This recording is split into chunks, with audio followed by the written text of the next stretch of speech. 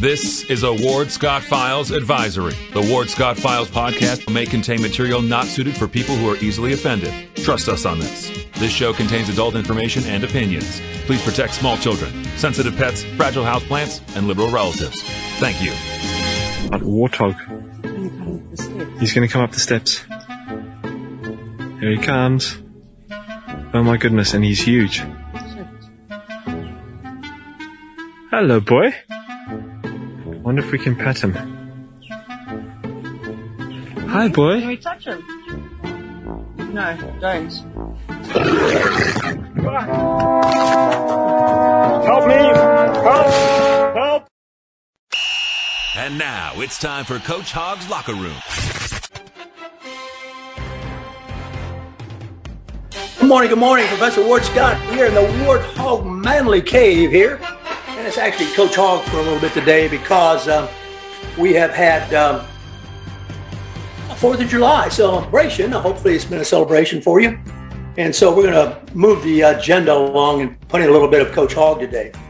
As we speak, we are trying to queue up, and when I get the signal from my good production team, I'll share it with you. It is the hot dog eating contest, which never fails to amaze me if there is such a thing, and that the perennial winner wins every year, and that he gobbles down. And also there's a female version of him, which is amazing, and she doesn't quite choke down as many as he does. He's in the 60s. I think she's in the 40s.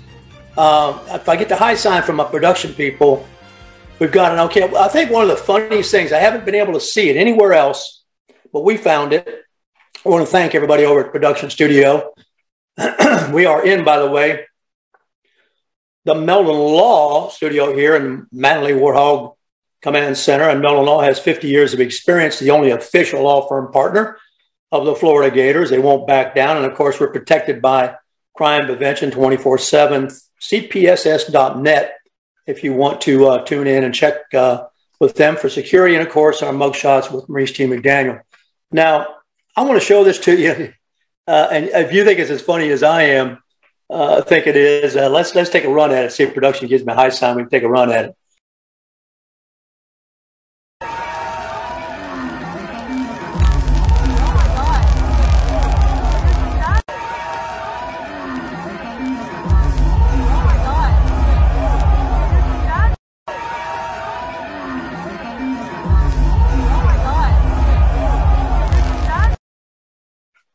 We might have to run that again because it's so funny. Therefore, Joey Chestnut, he is he's a famous hot dog eating contestant, perennial winner.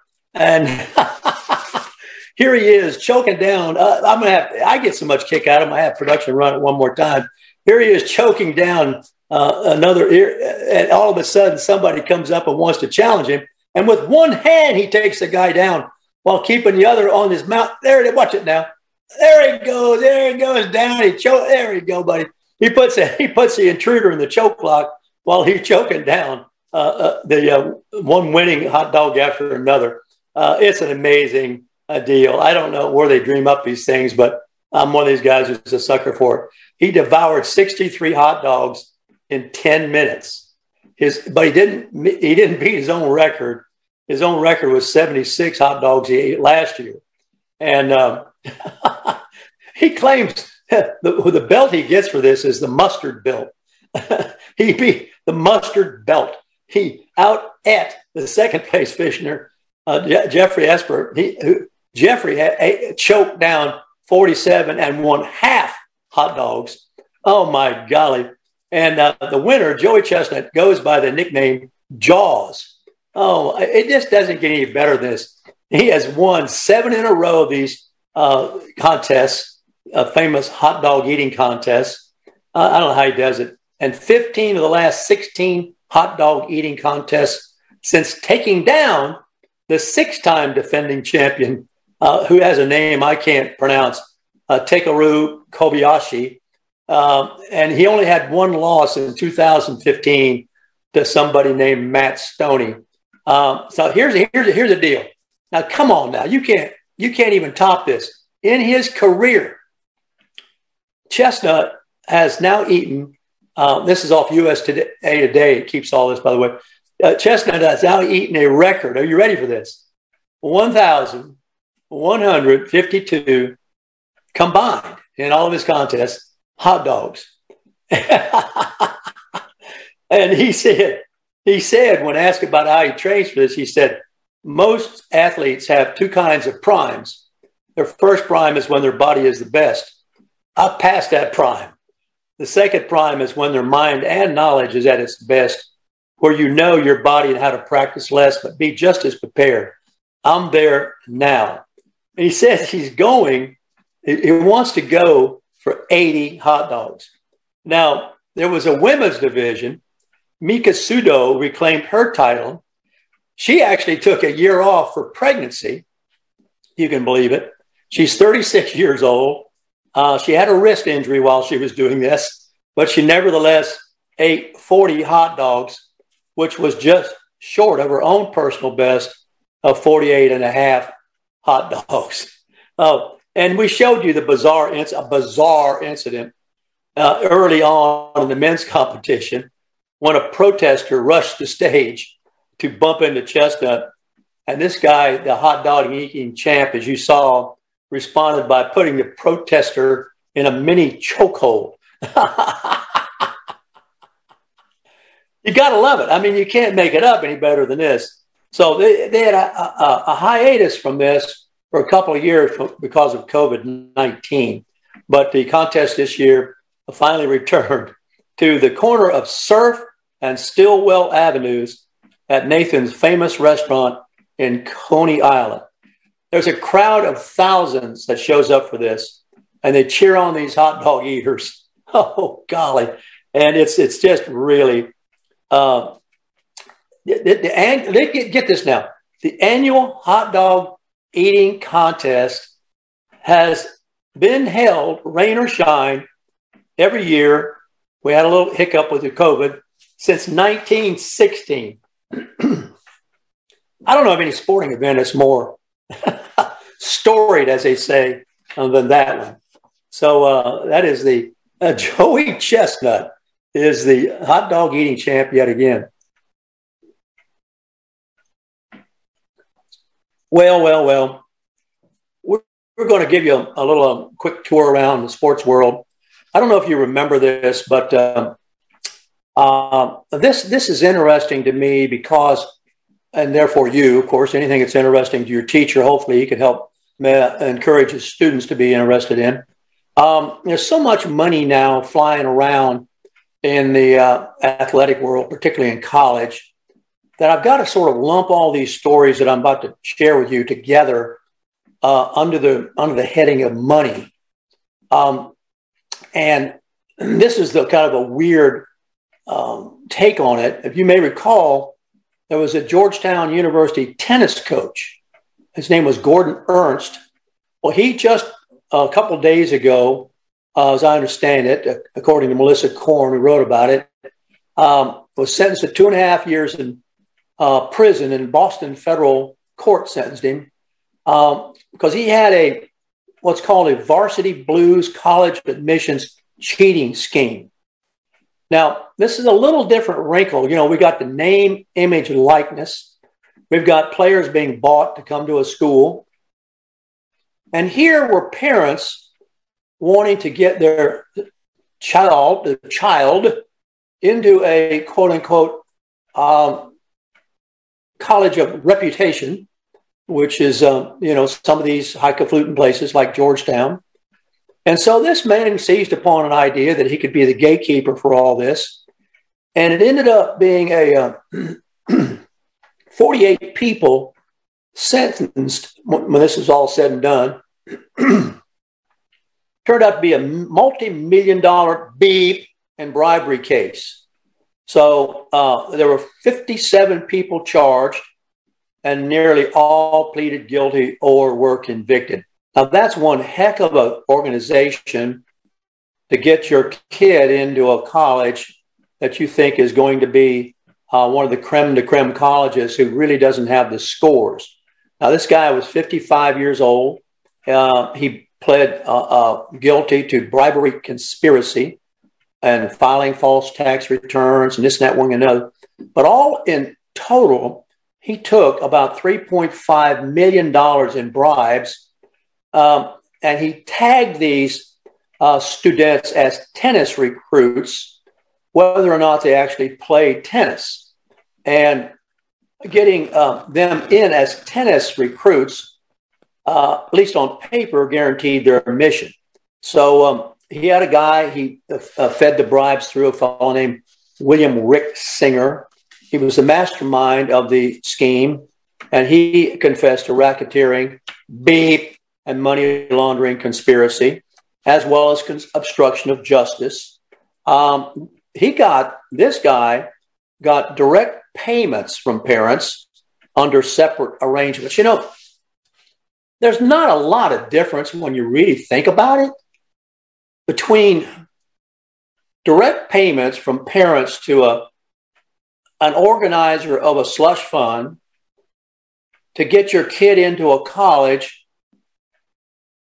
allegedly to play a sport they're not going to play, albeit, and to get your kid into a college to play sport and have the check come from the collective. I mean, I guess I ask you as students to sort of figure this out.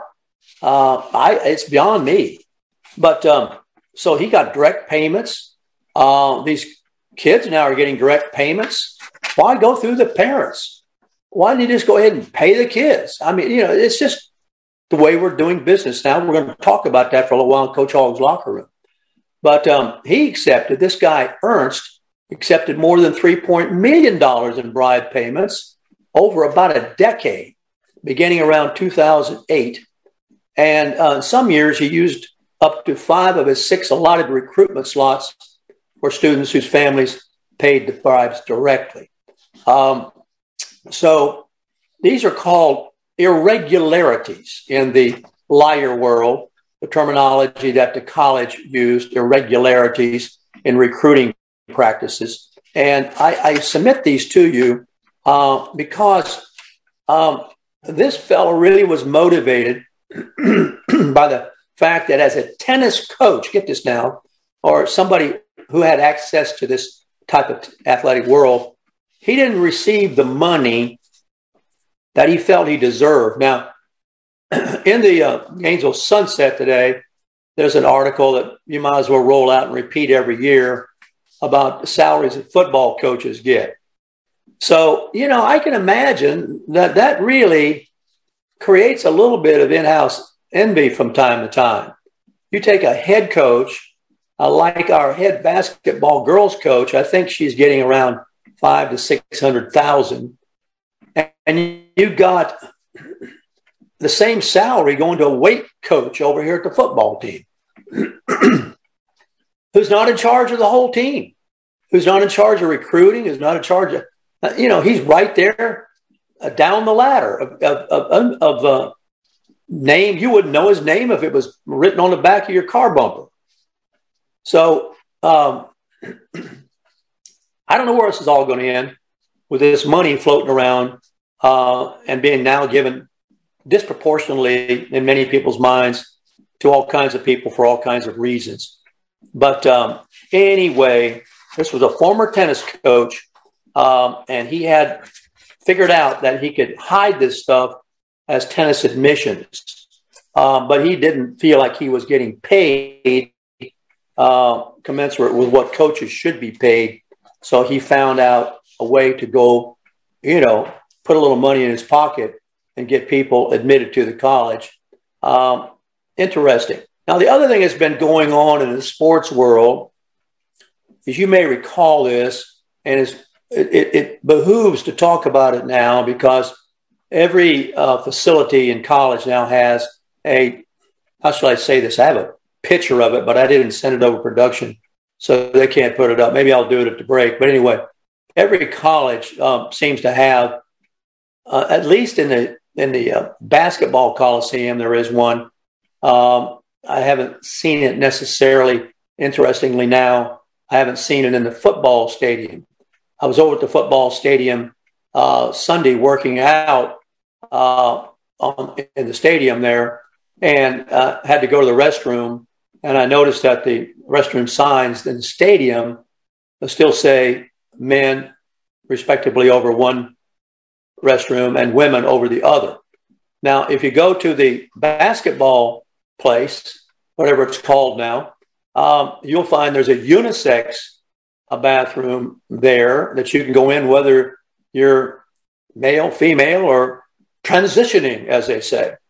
So this is a result of activism by the LGBTQWXYZ group that had a pretty influential boycott attitude, so much so that it pressured particular sports events to be moved completely out of a town, which is what happened when the NCAA and the NBA left North Carolina 6 years ago over this very law I'm talking about, requiring people to use public facility bathrooms corresponding to the sex on their birth certificates. So they protested that, the LGBTQWXYZ, and got the weak-kneed events to pull out of the community. But now these people who organize these events have realized that didn't help them, that the greater good for them, it's always about them, lay in the influence they had with the politicians and the community that subsidized their facilities. These stadiums in these towns and whatnot are always on the taxpayers' tab in some way, shape, or form. So now the players, and this is going to be interesting because I'm going to talk about this in terms of Wimbledon in a minute, are talking about Breonna Turner, for example, who's on the Phoenix Mercury that I watched last night play, the Los Angeles Sparks, wants to take the position that therefore we players have to, on our socks and whatever else we've got, our wristbands, advertise what our political sympathies are, and that is going to be the tactic that we're going to have to use. Now, I got to tell you that I believe Kyrgios was fined again.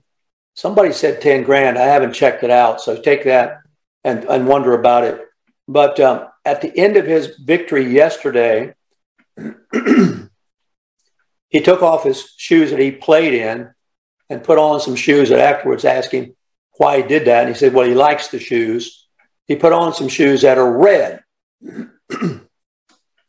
Now, he was fined for that because the only permissible color in Wimbledon, according to their tradition, is white. You can have a ball cap on if it's white. Shoes, white. But he put on, not while he played, but he put on while he was being interviewed, red shoes. Well, he's a kind of a free spirit, shall we say. And he said he liked them. Well, I have to think that Wimbledon is on the right track, having taken a look at this conversation now that women's soccer star Megan Rapinoe and this Mercury basketball player, they're just going to turn themselves into billboards for whatever political activity they're interested in. I applaud, therefore, Wimbledon for holding the line, even down to the saying to Kyrgios, we'll fine, I think it was 10 grand, we'll fine you for putting those red shoes on. Because if we let the red shoes come in just because Kyrgios likes them, then we're going to have to let everything else come in. For what reason? So I applaud Wimbledon for holding the line. The boycott approach didn't work because it damaged the local economy and damaged political relationships. So now we're going to keep, Coach Hall is going to keep an eye on this for you to see if there's any slippery slope here, to use that fallacy, any slippery slope that would encourage individuals to broadcast themselves. Kaepernick's probably the extreme example of this right now. And the reason I think Kaepernick is not going to be successful in his individual political stance as an athlete on the field belonging to a team is that the team is going to realize it's going to cost them money because people are going to reject the team, reject the way in which the team allows this kind of stuff to happen. So I don't think he's going to get back in the league. And I don't think he can have a change of spirit. Now, the other thing that's happening in college athletics is all about money again. And remember, everything I grouped together today in Coach Hogg's locker room is about money. And that is the USC and UCLA joining the Big Ten, which means it's going to be one heck of a challenge for them to come all the way from the West Coast routinely to the middle of the Midwest and all that to play these games. And people are sort of joking about that, but it won't matter. They'll do it if there's enough money. And what's driving this, of course, is and this is the opinion of Jason Gay, who writes about sports for the Wall Street Journal pretty well. I read him pretty regularly. Let's just sum up where we are with college sports right now. They are absolutely shameless. College sports right now are absolutely shameless. They will do anything for money. Money, money, money. And they are coming to the Big Ten, USC, UCLA, driven by television money and driven by the fear that the SEC, with Oklahoma and Texas coming, and Nick Saban at Alabama is going to dominate and just blow out of the water the Big Ten. So what we're waiting to see is what the ACC does. Right now, the ACC is the weak sister. And so we don't know what exactly tack they're going to take, but they're going to have to respond. And they've got Clemson. They've got in a possible affiliation there that they could put into their league and maybe strengthen it up a little bit. But right now we don't know what they're going to do. But this is going to, once again, the Big Ten has not been, quote unquote, the Big Ten for quite some time. It simply is no longer that which you can count. That really doesn't matter. It's about money, money, money. Well, I think I have covered my Coach Hogg's locker room with you right now. It's kind of interesting to see what's going on in sports, and nobody that I've talked to knows where it's going to end. It's it's just like the horses are out of the gate now. There's no jockey riding them. They're going to just run off across the pasture, and who knows where they'll go. And who knows where the salaries stop, and who knows really where the money's coming from. And but you can count on one thing, that this student-athlete thing is a myth. It is not so. Most of these guys really are not interested in a college education, which once upon a time was the reward for coming to a school. They are interested in what's in it for me. And I wonder years from now what it will be like to try to raise money through a booster or alumni organization when you don't have guys who matriculated through the college, loyal to the college. They were, on the other hand, loyal to themselves. That's yet to be seen. People have talked about that, wondered how that's going to work out. Of course, I don't have an answer to that. I think it's most interesting that it's out there to be discussed, and you're watching it unfold in real time, right in front of your very own eyes. Got another little story here locally I want to cover with you. That I think what we'll do, though, I'd like to take a break first, and let's go ahead and come back and give this story some justice.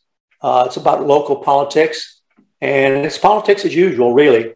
I want to talk a little bit about that. So, production, if you can run our sponsor thing a little bit early, please.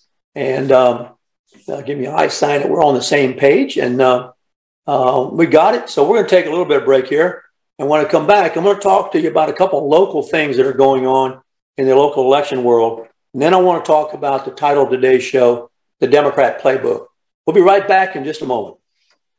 This is Ward Scott, and I want to thank all our sponsors who keep the show going and pay the bills. The Ward Scott Files premium sponsors are Crime Prevention Security Systems, large enough to serve you, small enough to care. Meldon Law, the only official injury partner of the Florida Gators. The Ward Scott Files Gold sponsors are Maurice T. McDaniel, Shoot GTR, On the Spot Dry Cleaners, R&R Construction, and Style Cuts. If you are interested in promoting your business on the show, you can visit our website, www.wardscottfiles.com, and click on the Advertise Here banner on the right side of the page, or call my friend Freddie at 352-284-3733. Again, thank you to all the great businesses that support the Ward Scott Files. And remember, if you like the show, thank our sponsors and support the businesses that support us. What you just said is one of the most insanely idiotic things I have ever heard. Everyone in this room is now dumber for having listened to it. May God have mercy on your soul. Ward, that very much surprises me that you've never been tased. You can't handle the truth. All bees poop.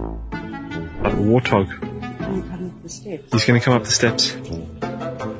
Here he comes. Oh my goodness, and he's huge. Hello, boy. Wonder if we can pet him. Hi, boy. Can we touch him? No, don't. Help me! Help! Help! Although the owner of Lewis Oil Company maintains she is 29, Lewis Oil turns 60 years old in June. Chevron would like to recognize the North Florida second-generation family-owned business, celebrating its growth and staying power. Lewis Oil Company maintains significant on-hand supplies, strategically located fuel depots, a delivery fleet, on-site service, fuel card locks, and convenience stores. Lewis Oil Company understands its responsibility in the local economy by providing service and delivery on demand and in crisis. As a first responder for 18 Florida counties and the Southeast from Texas to Virginia, we are proud of this rare accomplishment. Lewis Oil delivers. All right, welcome back to Professor Ward Scott's Manly Man Cave here in the Warthog Man Cave. Just got through giving you a sports update. I'm going to go through a little bit now of what's going on locally. It's kind of humorous to me. And this is the thing. It's kind of unfortunate about politics. Politics is dirty. I don't want to cut it any other way with you. Sleazy, dirty, disreputable, do anything to win, look out for themselves, lie to your face. You know, nobody ever tells it like it is because he's afraid he'll upset somebody, lose a voter. So they don't ever say anything. They go one place and say one thing one way. They even have mail outs that they target for groups that are phrased differently from other groups entirely. It's just the name of the game. It's kind of a disgusting profession, if you call it that. Unfortunately, I'm mired in it. I've been around it for so long that I know too much, and I probably know more than most people ever want to know. I don't blame you. But I'm kind of amused every once in a while by some things. And this came out on a Facebook post that somebody sent me about Ed Bilarski and a kid named Brian Eastman. This Brian Eastman kid, he's a kid to me. I'm sorry. I apologize. There's so many things in the world he doesn't know and can't know until he gets older, and that's just the way the world works. But that doesn't stop him from thinking he knows it. There he is. And he's a nice enough guy. I mean, all these people personally interact with me very nicly. We can have a coffee together. It's kind of like Kyrgios is off the tennis court. On the tennis court, you got to be careful because he's going to do anything he can to win. And by the same token, you should be doing anything you can to win. But, when the game's over, you can sit down and have a Kool-Aid together, or all that business. It's a different world out on that court. And so I like to think that these people are a little different human beings than they are as politicians. And sometimes you have somebody who's just too good a human being to be a politician. And I think that's quite often the case, particularly on the national level when you have sleazy people like Biden and Hillary Clinton, Pelosi, Pencil Neck Schiff, Fat Jerry Nader. All these guys are sleazy people. I apologize. It's been that kind of weather here lately for me. So I was bemused by this Facebook post by Ed Bolarski. And it came out yesterday. I'll read it to you. Ed Bolarski is the guy who I told Ed, they're going to fire you as the director of the GRU deal because you're rubbing their nose in their incompetence. And you can't do that. A politician will not tolerate for long somebody who one-ups him and embarrasses him. He'll fire him. The great target usually are the city and county managers. The city and county managers are usually the first ones to go if they're telling the commissioners what they don't want to hear. And if you are a manager, you have to really manage. You have to use all your personal relations skills to not, well, here's the way you do it. You never make them look bad. You make them think it was their idea because it's never their idea. And if you didn't protect them, they'd always look bad. So to give you a little history on Bolarski, he made them look bad, rightfully so. They've screwed up the economics of the city of Gainesville. They've screwed up GRU. They've screwed up everything they've touched. It really begins with Begin Ayn Rand. So I'm going to read you this thing that was on Facebook, and I think it's kind of funny. And this is on Ed Bolarski's Facebook page. On this day when my family and I should be celebrating this country's birthday, I have been forced to address the dissemination of a letter to the editor written by Edward Bolarski. It seems that Brian Eastman thinks he has found the smoking gun that proves that Edward Bolarski is a conservative Republican, anti-women's rights, anti-gay, and anti-progressive movement. Eastman has emailed the letter to all the influential progressives he has on his contact list. Now, I have to confess, I haven't seen that letter. It would be interesting to see if in there is Brian Eastman actually accusing Bolarski of those items, conservative Republican, anti-women's rights, anti-gay, or if that's just all implied. I'd like to see that, and if that's implied, then Ed has put it in there. But nevertheless, what Ed is objecting to follows in the next paragraph. Unfortunately, I didn't write the letter to the editor. My dad did. You see, I'm Edward Bolarski Jr. My dad is Edward Bolarski. When my family and I lived in Allentown, Pennsylvania, and he goes on to explain how that happened. And then he goes, skip down to the end here. Bolarski says that what bothers him is Brian Eastman's story. Bolarski thinks Eastman's actions are repugnant. Why didn't he ask me, a candidate for the committee? Why did a candidate for a commission try to dig up dirt on a mayoral candidate?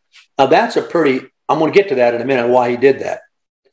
Brian Eastman is a Democrat operative. He helps Democrats get elected, okay? And if you talk to the guys he helped get elected, they say he really did help them. And they say he was pretty good at that. It is very interesting that Brian Eastman, as a candidate for a commission seat, is still operating as an operative to demean somebody else running for a seat that he's not running for, and that's Bolarski. That's very interesting. And you have to know Eastman to know why he did it. He did it because he is hired as a campaign manager. Now, I don't know whether he was paid to do this or not. Be interesting. But somebody of influence, and he, of course, wants to reciprocate with that from somebody of influence because he wants that somebody's vote. So he practices, this is my opinion, by the way, my opinion, but I know these characters well. He practices his trade while he's running for office, but he practices his trade against somebody who isn't running for office. Now, Harvey Ward is running for the same seat. The thug, Banana Pudding, is running for the same seat that Bolarski's running for. So you see the deal here? You see why it's a sleazy business? You see why it's never less than honest? Never totally honest. So always less than honest. Now, one of the things is interesting. I went to Ed Bolarski's Facebook page. And unfortunately, I have to say, as a neutral observer in this, I know both the guys, and I, as I say, I'm mired in his political crap more than I want to be. Ed Bolarski has provided cover for Brian Eastman, if you will, because on Ed Bolarski's page, Facebook page, it does not say Ed Bolarski, comma, Jr. So you can't have it both ways, Ed. If you want to be known as Junior, then you need to put the Junior. A good example is the sheriff, Clovis Watson Jr. And quite often, I look at the media coverage of him and they leave the Junior off. That's a big deal. Because in his case, there's a Clovis Watson III and a Clovis Watson IV, and et cetera, kind of like George Foreman. Those juniors matter. And Clovis Watson is very, very protective, as he should be, of the media always saying Clovis Watson Jr., comma, Jr. So Ed Bolarski and Brian Eastman are both out of line, in my opinion. Ed Bolarski is naive.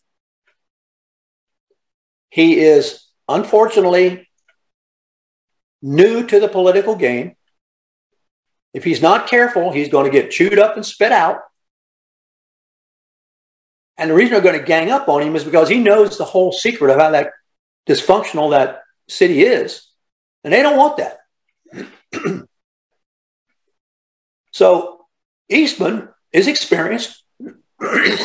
Excuse me. Eastman is experienced, and he knows how to work his way around the political world. Now, here's the other footnote about this, taking Eastman and Bolarski out of the conversation. The Gainesville Sun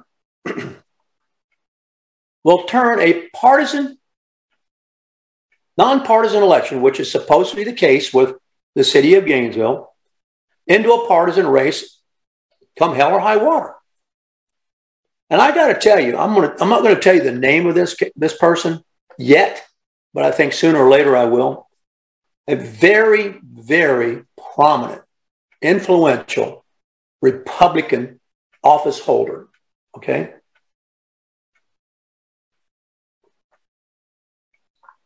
Personally told me, I don't really think he realized what he was saying,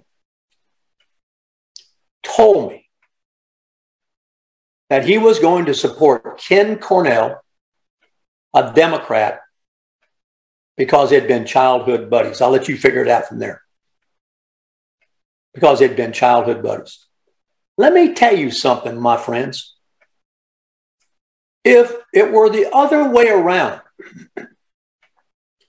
and Ken Cornell were the Republican, and this guy was running for county commission as a Democrat, and Ken Cornell, the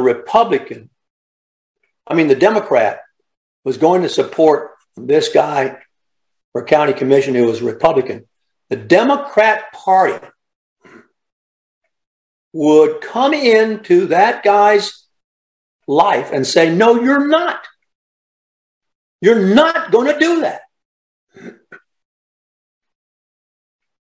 We don't do that.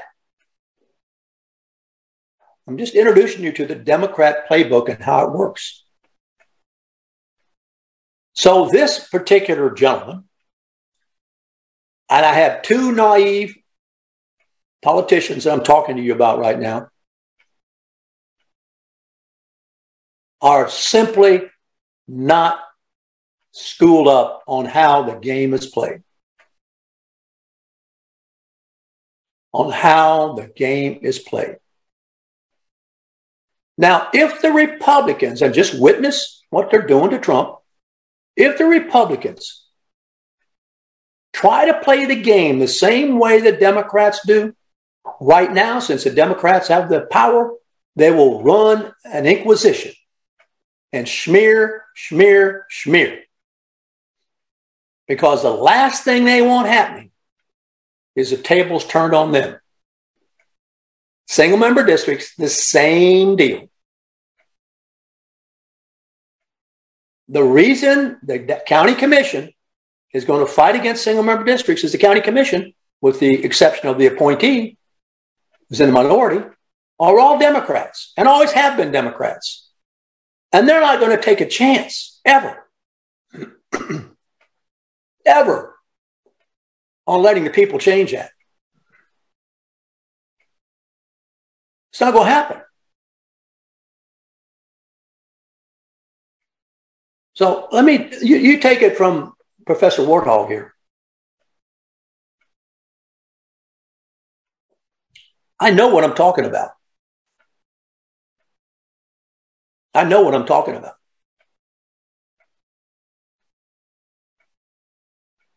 So Mr. Bielarski and Mr. Eastman really are just representative of the tip of the iceberg. Now, as evidence of how much the Gainesville Sunset will interfere, Andrew Kaplan has an article today in the Gainesville Sunset. Andrew Kaplan, we like to think, is maybe a slight cut above your average reporter over there.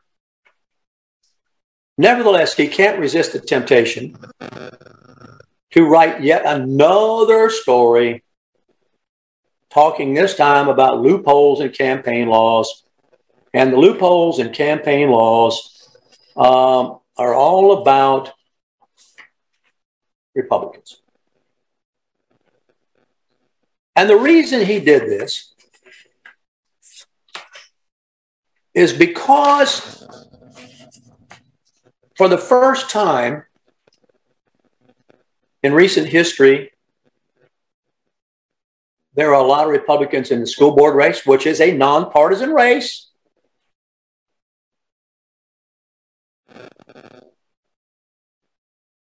And there are a couple of Republicans running for the county commission. And so what Kaplan does, and they run this story out every election cycle. They spin it out every election cycle. It's all about Republicans can raise more money than Democrats. Let me harken back to a little story for you. It used to be in this county that the maximum contribution by an individual to a political campaign at the county level was $500. Well, the propaganda put out on that was that the Republicans could write bigger donation checks than the Democrats could. So the Democrats were cast as poor people, and the Republicans were cast as rich people. And a committee was formed, and Cynthia Chestnut and that crowd got it together. I know a couple of guys were on it. One of them was screaming liberal, and the other was just plain naive. Pulled, quote unquote, from the community. And I'll be darned if they didn't run that argument past the powers that be here locally and get the maximum contribution cut in half. Using the argument that, of course, it's racially driven, implied, that white supremacy people, i.e. the Republicans, have all the money, and the po folk, the Democrats, don't. And so they got the campaign laws changed, so the maximum contribution was $250. Have the amount of money that you could raise publicly. And it led to PAC money, an increase in PAC money, Political Action Committee. And there's a character quote mentioned in this article by Kaplan, whom I'm not going to name. You can look at the character yourself, who is really a shadowy character. That's the way he's depicted in the article. And by everyone's reputation and understanding, that's the way he operates. He's a political money bag guy. Now, he's not like this guy over here who had the scheme going for admissions to Georgetown, where you give me money and I can get your kid in as a tennis player. But if you get me money, I can get away around the law limitations so we can spend it on advertising your candidate. Both sides do it. But Kaplan doesn't mention the money man for the Democrats. If you read the article, take a notice of that. He mentions the money man for the Republicans, whom the Democrats consider to be almost a totally evil character. But nothing about the counterpart for the Democrats. So there's a smear job that's been done by Kaplan, either wittingly or unwittingly. I don't know if the dude's got enough sense to know what he just did, but his editors do. Every election cycle, the Gainesville Sunset runs this crap up the flagpole again. And they do a job on where the Republicans get the money, how they get it, and who brown bags it to them, all that business.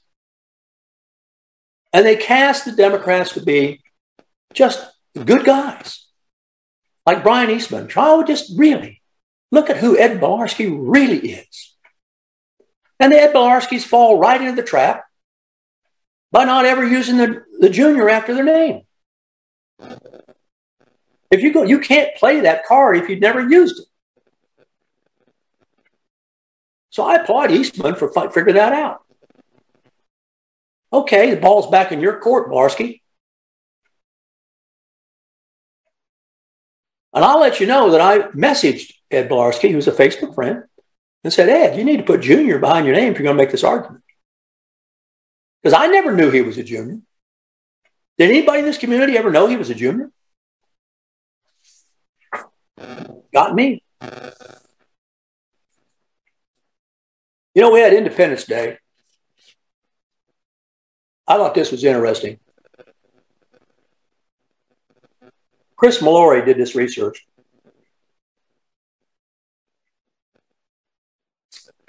And it doesn't surprise me in the least. Having been in the classroom as a professor, I know what I'm dealing with. Hey, and not only, by the way, what I'm about to talk about with you is not only are the students ignorant of important things in their past, formed their country and their values, but so are the reporters. Every time I've ever been interviewed by a reporter,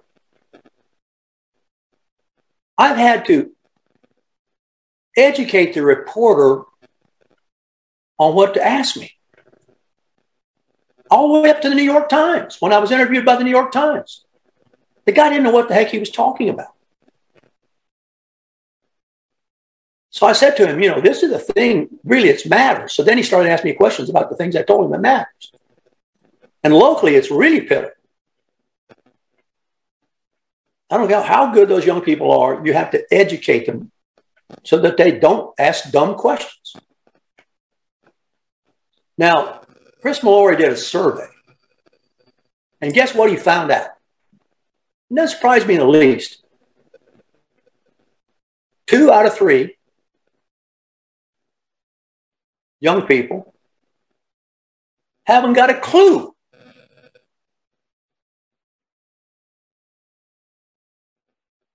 whom America declared its independence from in 1776.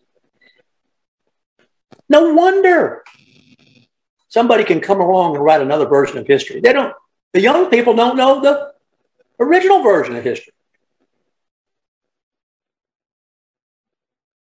This survey found that many Americans should go back to school, so says Chris Mallory. But let me tell you something. Going back to school wouldn't cure a darn thing. They're just as dumb there.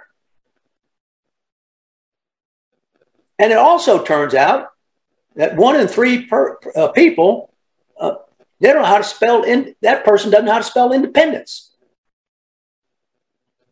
And even fewer knew why Americans celebrated 4th of July. There was a poll of 1,030 Americans commissioned by lawsuit.org, found over a third spelled independence incorrectly.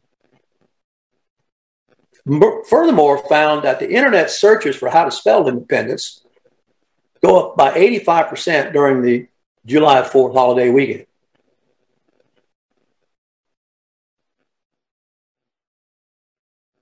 They have all kinds of misspellings. They don't know the language. I hear big-time paid commentators butcher the past perfect tense.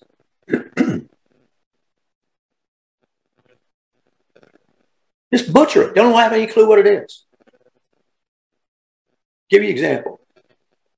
If he had ran, I go crazy when I hear that. It's if he had run. They don't have a clue how to conjugate the past perfect. They don't have a clue how to conjugate the present perfect. They don't have a clue what it is. Most elementary school students haven't got a clue what 4th of July is about. 1 in 3 thought that July 4th celebrated America's independence from the Native Americans.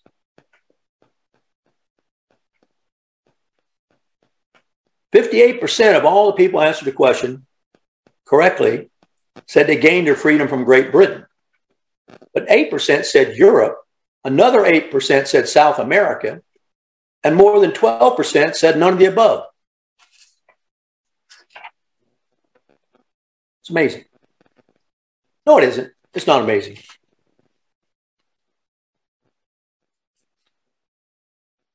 One in 10 of those people polled didn't know how many stripes were on the American flag. They know it's red, white, and blue. The average American thinks there are 14 stripes on the flag instead of 13, which symbolized the original 13 colonies. Come on now. And we were, you know, and we want to teach systemic racism. And these people can't even, don't get me started. Critical race theory. I'm going through the Democrat playbook right now. The left is busy dismantling the founding fathers. The left is in charge of these schools. You think they care if these kids don't know how to do this? So they got the critical race theory. They got the 1619 Project. They're removing statues and renaming schools, canceling America's history and heritage, and replacing it with violence in the street and violent rhetoric. We showed you the mayor of Chicago just before this terrible situation took place in Chicago saying, F you, Clarence Thomas. And she has got a record number of shootings and killings every weekend in Chicago. It didn't make the news.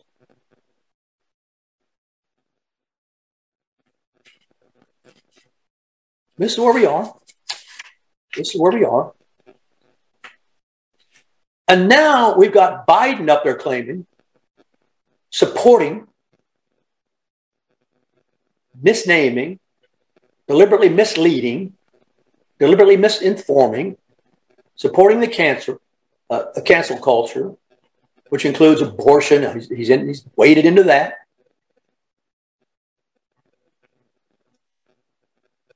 And there's a huge war going on Thomas Jefferson and George Washington, which I really don't have time to get into today, but I'm going to get into. It is a consistent, the Democrat playbook. It is a consistent, relentless attack on America.